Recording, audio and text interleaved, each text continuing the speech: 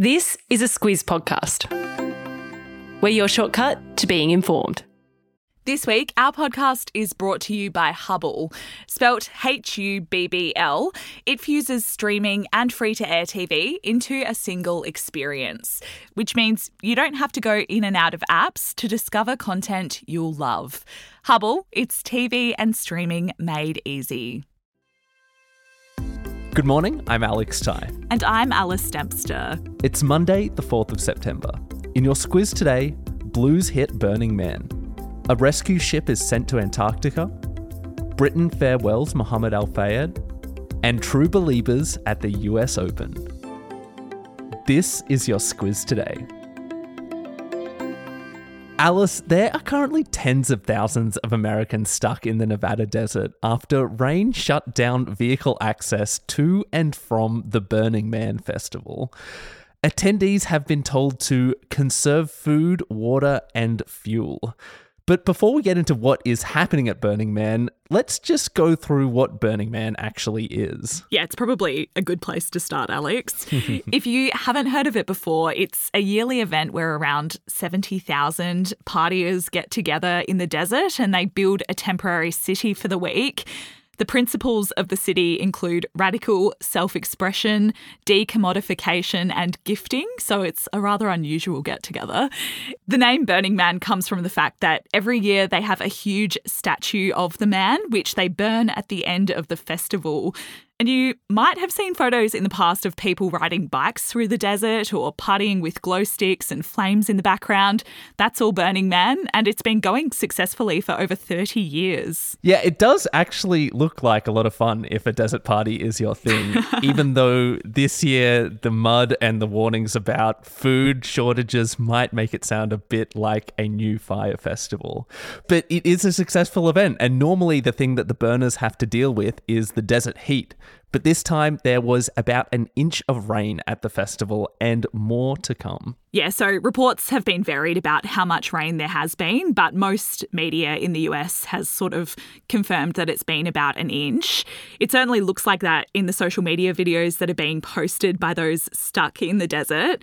They're very stuck. The rain has closed off road access in and out of the campground, and anybody still in the desert has been told to hunker down, introduce themselves to their neighbours, and wait until the roads have dried up enough for vehicles to drive safely on.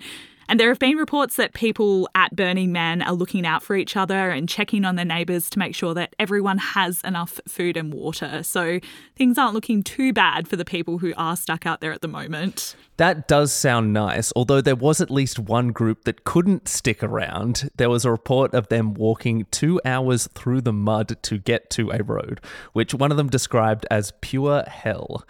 The people still in the desert don't have a good estimate for when the roads will dry up and they can get out. Like I said before, Nevada's Bureau of Land Management yesterday said that they expect more rain in the next few days, making it hard to say exactly when the roads will be open again for festival goers to make their exit.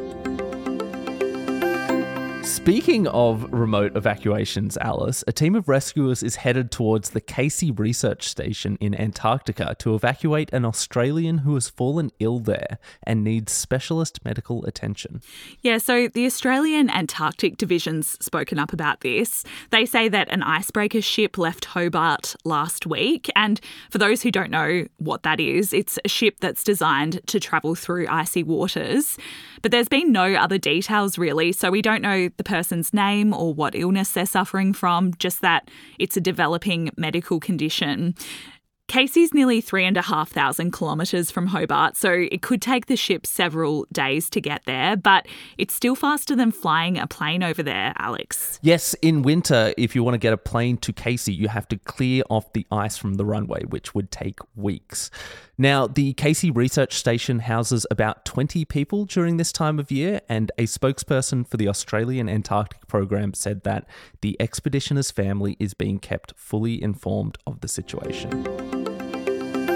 Coalition leader Peter Dutton was on Sky News yesterday, where he promised that his party would hold a second referendum on Indigenous constitutional recognition if the Voice to Parliament referendum loses in October.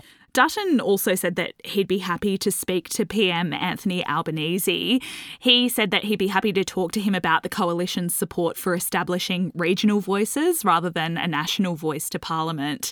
But those comments didn't go over well with Yes campaigners yesterday. One said that kicking the can down the road isn't what this is about. We need change to happen now. Not kicking the can down the road or anywhere else is John Farnham, who gave permission for his iconic "You're the Voice" to be used in ads for the official Yes campaign. He said he hopes the song might help in some small way to change the lives of our First Nation peoples for the better. A message now from our podcast partner, Hubble. You know what it's like. Your friend recommends a great film or TV show and you're excited to check it out, but suddenly realise you can't remember what she said it was. That's where Hubble, spelt Hubbl, comes in. It brings your streaming apps and free-to-air TV together into a single experience. You can easily search for your favourite content and keep track of what you want to continue watching. You can also watch free-to-air TV with or without an aerial using the integrated TV guide so you always know what's on and where. It's TV and streaming made easy. Go to hubble.com.au to find out more. Alice, we heard over the weekend about the death of Mohamed Al-Fayed, a powerful and influential Egyptian billionaire who has played a big role in British culture. Yeah, he's a big deal. He was the owner of the UK luxury department store Harrods, and he was also the owner of the Fulham Football Club. But probably, Alex, what he's best known for is being the father of Dodi Al-Fayed. He was, of course, in a relationship with Princess Diana, and he died with her during the car crash in Paris. After the couple died, Mohammed fell out with the British royal family. He accused them of being behind the crash, but that conspiracy theory was later disproven. Yes, we should make that very clear. That has been debunked. A former Harrods executive, Michael Cole, said Al-Fayed was fascinating, larger than life, and full of great humanity. He was 94 when he died and has been entombed next to his son.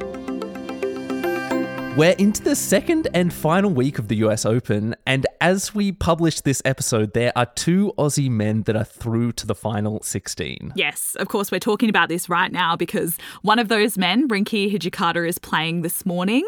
He's playing against US player Francis Tiafoe. And for those who haven't heard of Hijikata, he's 22 years old, he's unseeded, and he was a wild card in this tournament. But he's been doing really well and he's blasted through the round of 16 up until this point. So let's hope his run continues. The other Aussie is Alex de Minaur.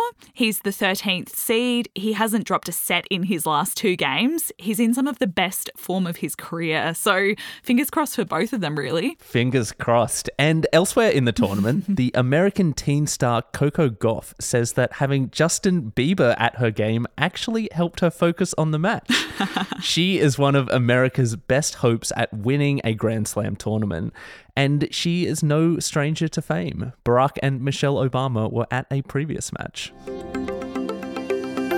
Squiz the day, Alice. What is coming up today? So it's the beginning of 2 sitting weeks of the federal parliament today. So I'm sure we'll get lots of headlines out of Canberra for the next fortnight.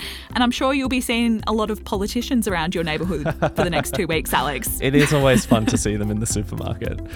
That is all for us today. Thank you so much for listening, and we'll be back again tomorrow.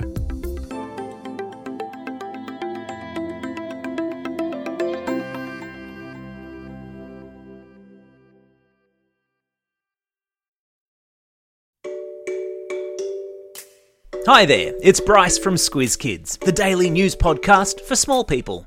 March is Women's History Month, and we're celebrating over on our socials. Every weekday this month, we're throwing the spotlight on a different iconic woman from Australia's rich history. Follow us on Instagram via the handle @SquizKids to learn the backstories of some incredible Aussie women, and together, honour their legacies.